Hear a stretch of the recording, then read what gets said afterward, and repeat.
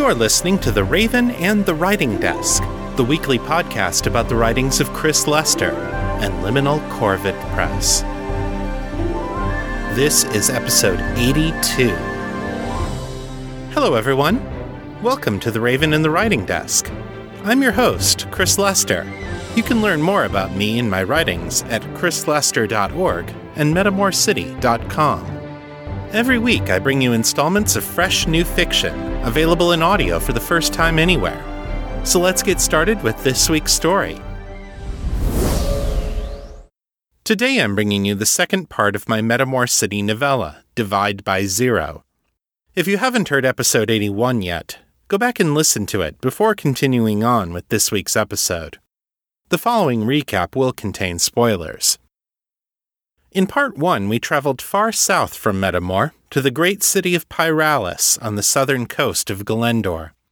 Here we met Halcyone Carmenos, a brilliant young theoretical physicist who has just completed her doctoral thesis.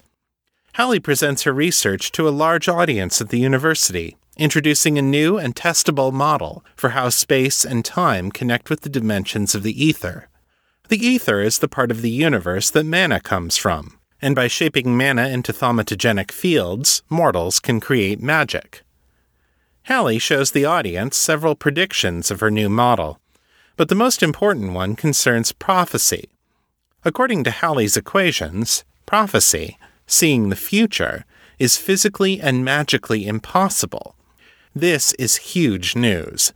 People have been trusting in prophecies for thousands of years, depending on them to guide decisions that shape the course of history. Now, Hallie's research has shown that all of that was based on a lie. The future is a book that no one can open. After her presentation, Hallie notices a man in a pale green business suit, looking up at her equations with great interest. He congratulates her on her brilliant research, but he also tells her that her model is incomplete. What she has written here doesn't really work. Hallie, who has heard criticisms of this sort over and over and never failed to disprove them, politely asks him why he thinks the model doesn't work.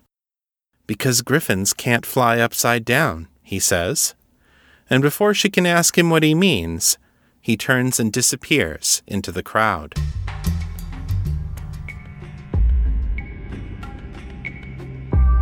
Divide by Zero, a tale of Metamor City.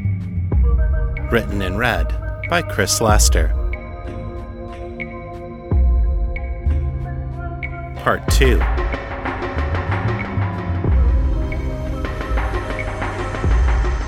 I found it difficult to concentrate that weekend, and even more difficult to relax.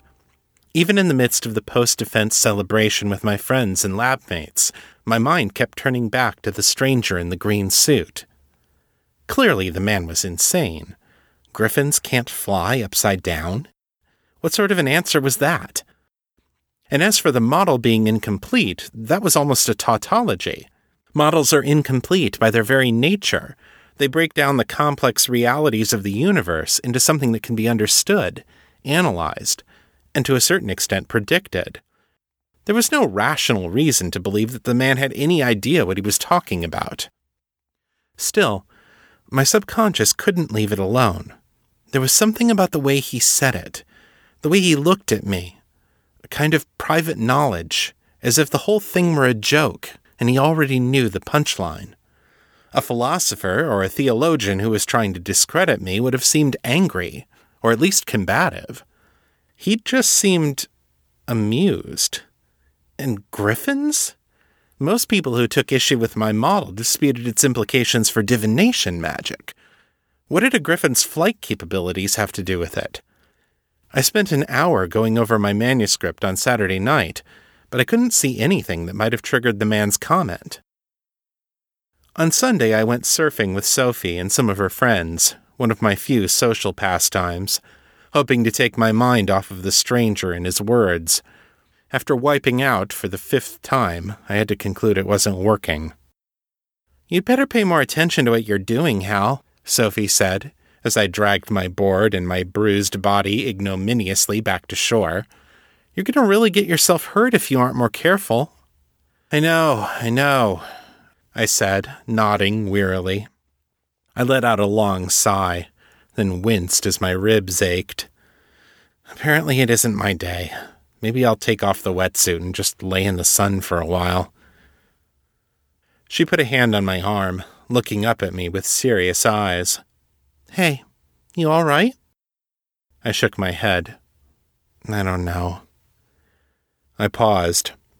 I don't suppose you have any friends who know anything about griffins. She cocked her head quizzically. Griffins? Griffins. Specifically, how they fly. She wrinkled her brow thoughtfully. Magic, I think. Something about them being too big for their wings? I snorted. Yes, I already knew that much. I was hoping for something a little more specific. She set down her board and leaned on it for a moment, her eyes distant. There was this guy I dated once. He was a wizard who worked on, what do you call it? Miracle-working magic, like walking on water or feather falling? Thaumaturgy, I supplied. Right, that's it. Anyway, he was doing his journeyman research on flight magic. Maybe he knows something about griffins. I'll give you his number when we get back. Fantastic, I said, grinning. Thanks so much, Sophie. She shrugged. No prob. She gave me another odd look. What's this about, anyway? A gull swooped overhead, keening as it flew out to sea. I watched as it circled and banked over the waves, searching for its next meal. I'm not sure yet myself, I admitted. Maybe nothing. I thought about the stranger, his knowing smile and glittering eyes. Or maybe not. That evening I talked to Sophie's wizard friend, Stephen. He couldn't tell me much about griffins that I didn't already know. His studies had focused on flight magic for humans. But he was able to point me to Dr. Uriel Kapler, a biothaumatologist at the University of Maryland. Dr. Kapler had built his career around studying the natural magic fields generated by some kinds of living creatures, and he had a long and successful working relationship with the griffins of the Sylvan Mountains. That's correct, he said, speaking to me by phone the following day. Griffins can execute brief barrel rolls, and they can even perform a loop if they first enter a steep dive to gain the necessary airspeed. But actually flying upside down? No, impossible. Their thaumatogenic fields can only generate lift on the ventral side of the body. Would it be possible to send me copies of your findings? I asked. Certainly. I'll forward them to you this afternoon. Send me the data on your model as well. I'd like to have a look at it. We compared notes over the next several days as we took my theoretical model and examined how it could be applied to Dr. Kapler's observations of griffins in flight. It took some time to put my equations into a form that would admit processing of his data, but by Friday we had come to one inescapable conclusion. It doesn't work, I said, staring in astonishment at the pages of calculations in front of me. Looks that way, Kapler agreed. If our calculations are correct, your model predicts that griffins should be able to vector that lift field in any direction. They should be able to fly upside down. Unfortunately, that just doesn't fit the empirical reality. How could he have even seen this? I murmured, shaking my head. How did we not see this? Don't beat yourself up too much over it. It's a very ambitious model, and from what I can tell, it does seem to be very successful at predicting some kinds of thaumatogenic field behavior. It's not necessarily wrong, it's just incomplete. Incomplete. The word rang through my head like a gunshot as the eyes of the stranger looked back at me from my own thoughts. Dr. Kapler, there was a man at my talk who pointed this problem out to me. Somehow he saw it in the basic equations I sent you. Just saw it, without spending a week on it like we have. I described the man in the green suit. Does he sound like anyone in your field? Someone you might have met at a conference somewhere? I'm not sure. He doesn't sound familiar, but without a photograph I couldn't say. Whoever he is, though, he obviously knows something. If I were you, I'd try to find him. If he saw the problem that easily, maybe he has some ideas on how to fix it. I nodded, though I knew he couldn't see me over the phone. Good idea. Thanks again for your help, Dr. Kapler. My pleasure. Good luck, Dr. Carmenos. I felt odd as I turned off the handset. Dr. Carmenos. Technically, the title was mine by right. I had completed all the requirements and been approved by my committee and the dean of the College of Natural Sciences, but it didn't feel like I'd actually earned it yet. There was a hole, a deep and significant hole that ran right through the center of my work. Pietro and I had stuck our necks out by opening up my defense lecture to a broad audience, and the news of my project and its implications for the idea of prophecy was already spreading all over town. If my model contained this flaw, what else might be wrong with it? If I published the research without first plugging the holes in the model, Pietro and I both ran the risk of sullying our professional reputations. I looked down at the papers again and set my jaw. I will find you, mystery man, I thought grimly, and then we'll find out how much you really know. 2 Gentlemen in Green Suit. Our talk on 4 June. Analysis shows you were correct. Wish to know more. Request to meet via netlink. 15 June, 1800, UOP VR domain, Thaumaton Cafe. Please send reply to halcyondays@icomeanon.net to confirm or reschedule. The message ran for 3 days in the personal ad sections of the campus newspaper and both city papers, as well as on the open message boards in the university's WorldNet domain. On Tuesday morning, a message came to the address I had specified, stating simply, I shall attend.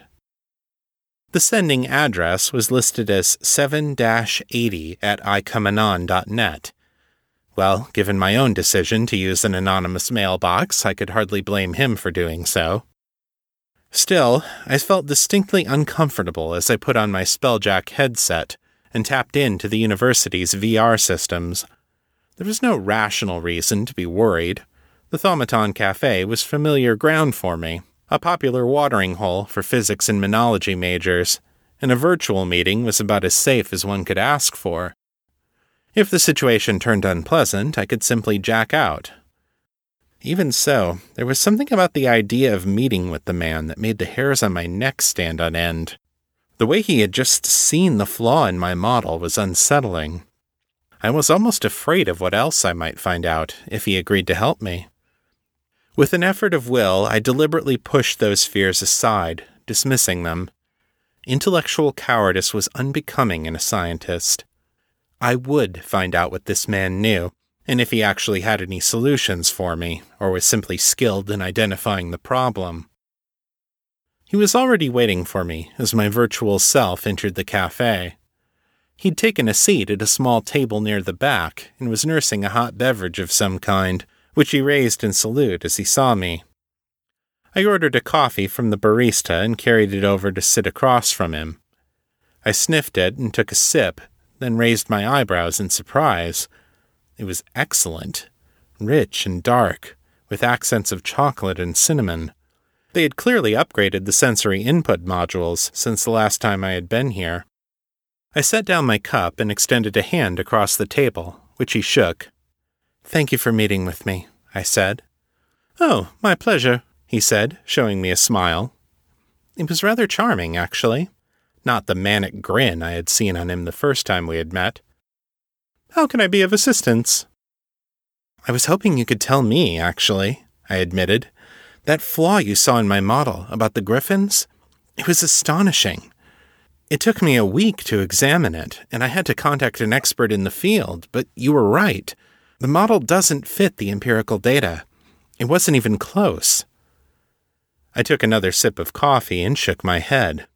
The trouble is, I can't see where I went wrong. I've been going over the equations for days. The math all works. He shrugged, taking a drink from his own mug. Mathematics can be correct and still be wrong. I can show you the math for a null-dimensional non-space or a 5-sided cube, and it will all be right, and still be wrong. The question is whether the underlying axioms I'm using fit with the reality. I nodded slowly. He had a point. The history of physics was filled with incomplete models of reality, which predicted the behavior of the world very well in limited cases, but fell apart in areas where their underlying assumptions did not apply. The laws of mechanics were like that.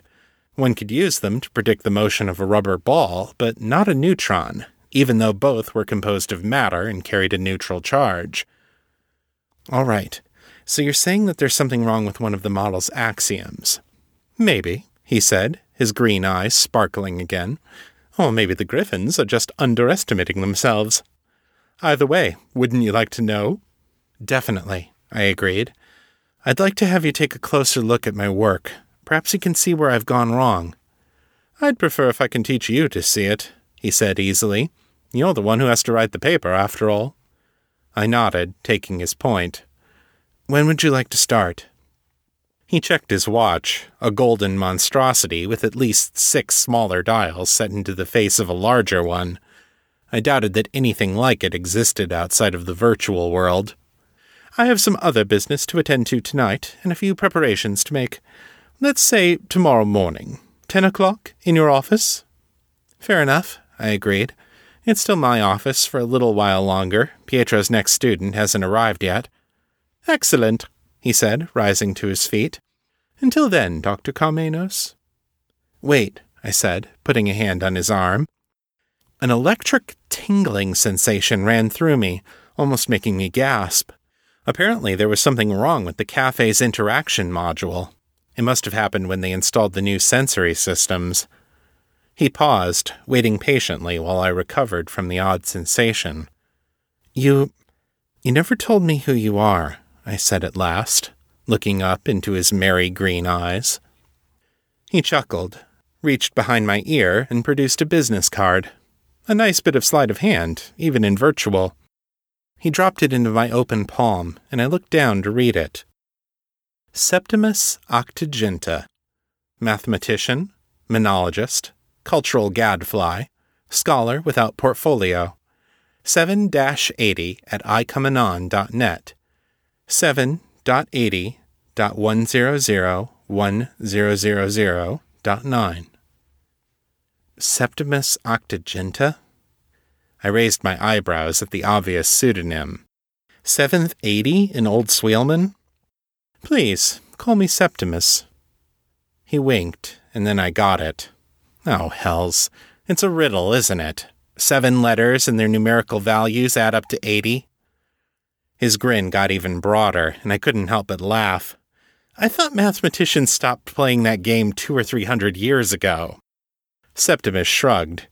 What can I say? I've always had a certain affection for the classics. Good day, Dr. Carmenos. He paused, then snapped his fingers as if he had just remembered something. Oh, yes, he said, his expression abruptly becoming serious. He leaned forward over the table, his voice low and urgent. This may seem somewhat strange, and I do hope you won't take it the wrong way, but it's very important that you answer me honestly. What size are your pants? I blinked. What? Your pants, Dr. Carmenos. What size are they?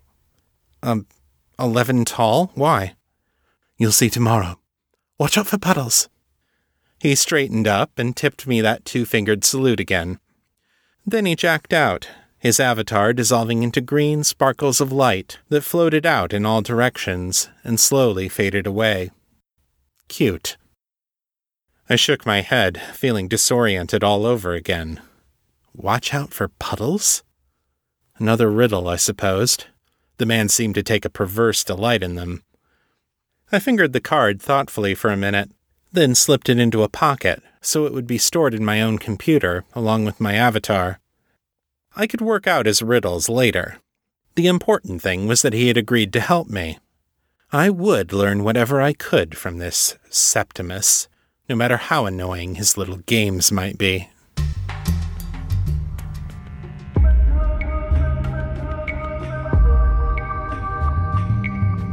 And that's the end of part 2. What does Septimus have planned for Hallie? Come back next week and find out.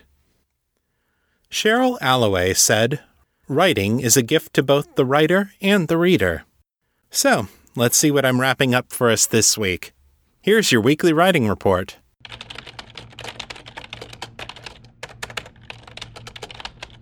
I wrote 5,957 words this week, over the course of 7.75 hours, for an average writing speed of 769 words per hour. As of Saturday morning, when I'm writing this script, I've gone 26 days without breaking my chain. This week I did a little more writing on The Lost and the Least, but then I realized I had gotten a little off track from where I thought this story would go when I outlined it. Most of the important elements I had planned are still there, but some of them are happening at different points in the timeline, which changes how those story elements will come together. I decided that I like where the story actually went better than what I'd first planned, so I spent 3 days this week working on a new outline that will accommodate the changes. I also started work on a new Christmas story this week. I've been toying around for a couple of weeks with the idea of doing another Metamore holiday special, and on Friday I figured out what I wanted the story to be about. So, I'm now about 1,000 words into this new story, which I'm calling A Wizard Family Solstice. Hopefully I can have it finished in the next week or so.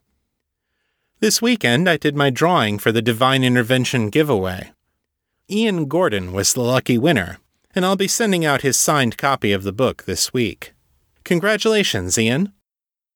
I'm also in the process of sending out the signed copies for patrons who gave at least $150 to support the Patreon this year. If you're one of those super generous patrons, please make sure I have your current mailing address so I can get your book out to you. And once again, thanks for being such awesome supporters of my work. If you'd like to be eligible for future giveaways, and to get behind-the-scenes author commentaries, bonus artwork, and other cool stuff, you should join my Patreon campaign.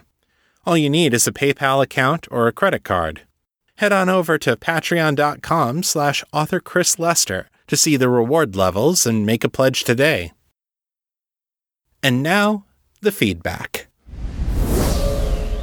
Hey Chris, it's Sarah Testarossa. I just wanted to let you know that I have indeed been listening, just a little bit behind the curve. I'm actually about to listen to the last chapter, but I wanted to at least say something before I did.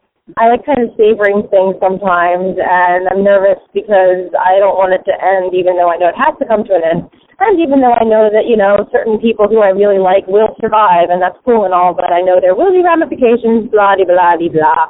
But no, I just wanted to say before I even listened to the last episode that I've really enjoyed you podcasting this novel. I mean, I know I have a copy of the book, but there's just the ability to listen in audio during my commute is just so important, and it just gets me the fiction that I love and just makes things a lot easier in terms of having the time to get fiction in even when I don't have as much free time because I'm always driving somewhere.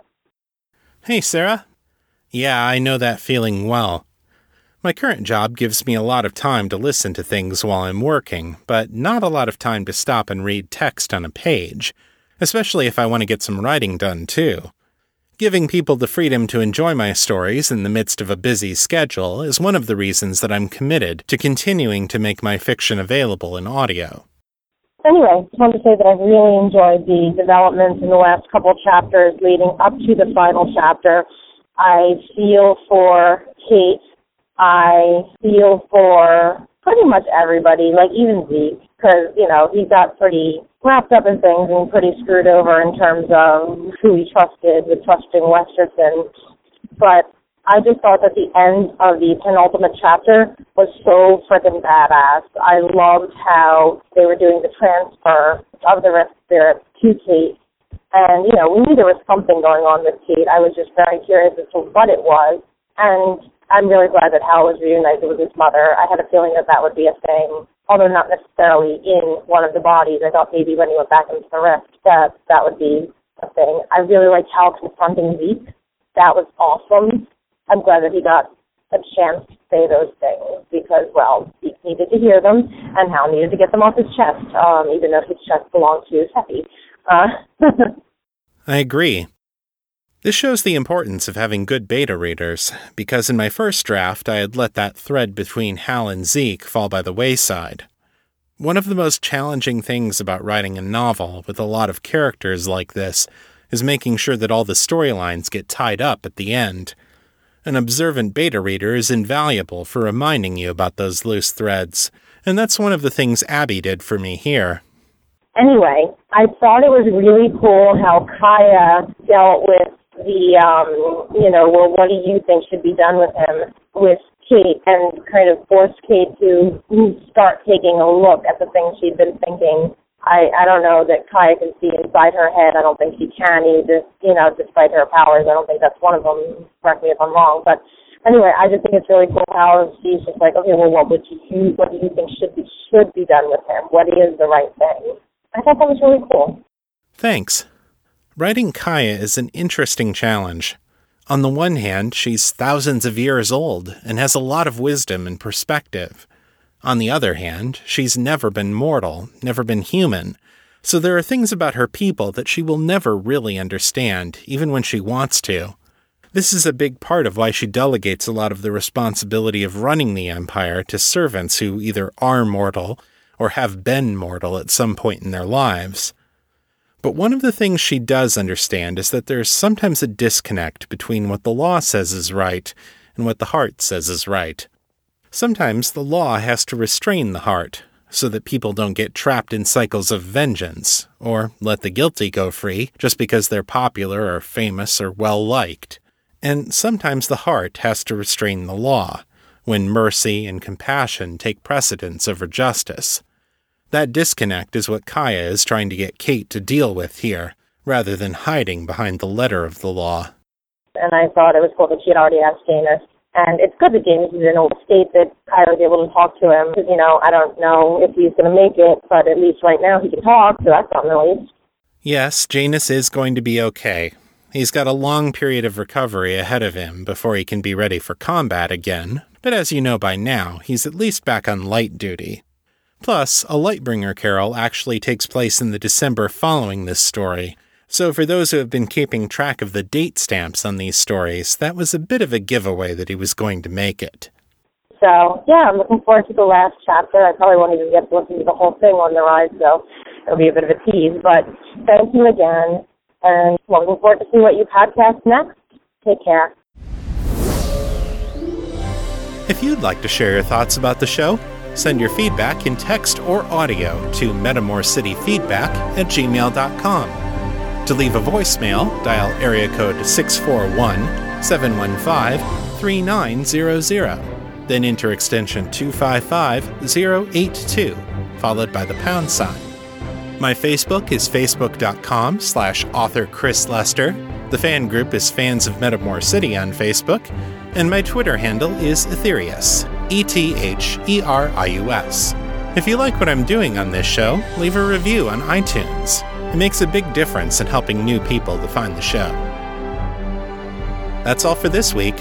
I'll be back next time with more fiction fresh off the writing desk. Until then, keep it on the bright side. This is Chris Lester, signing out.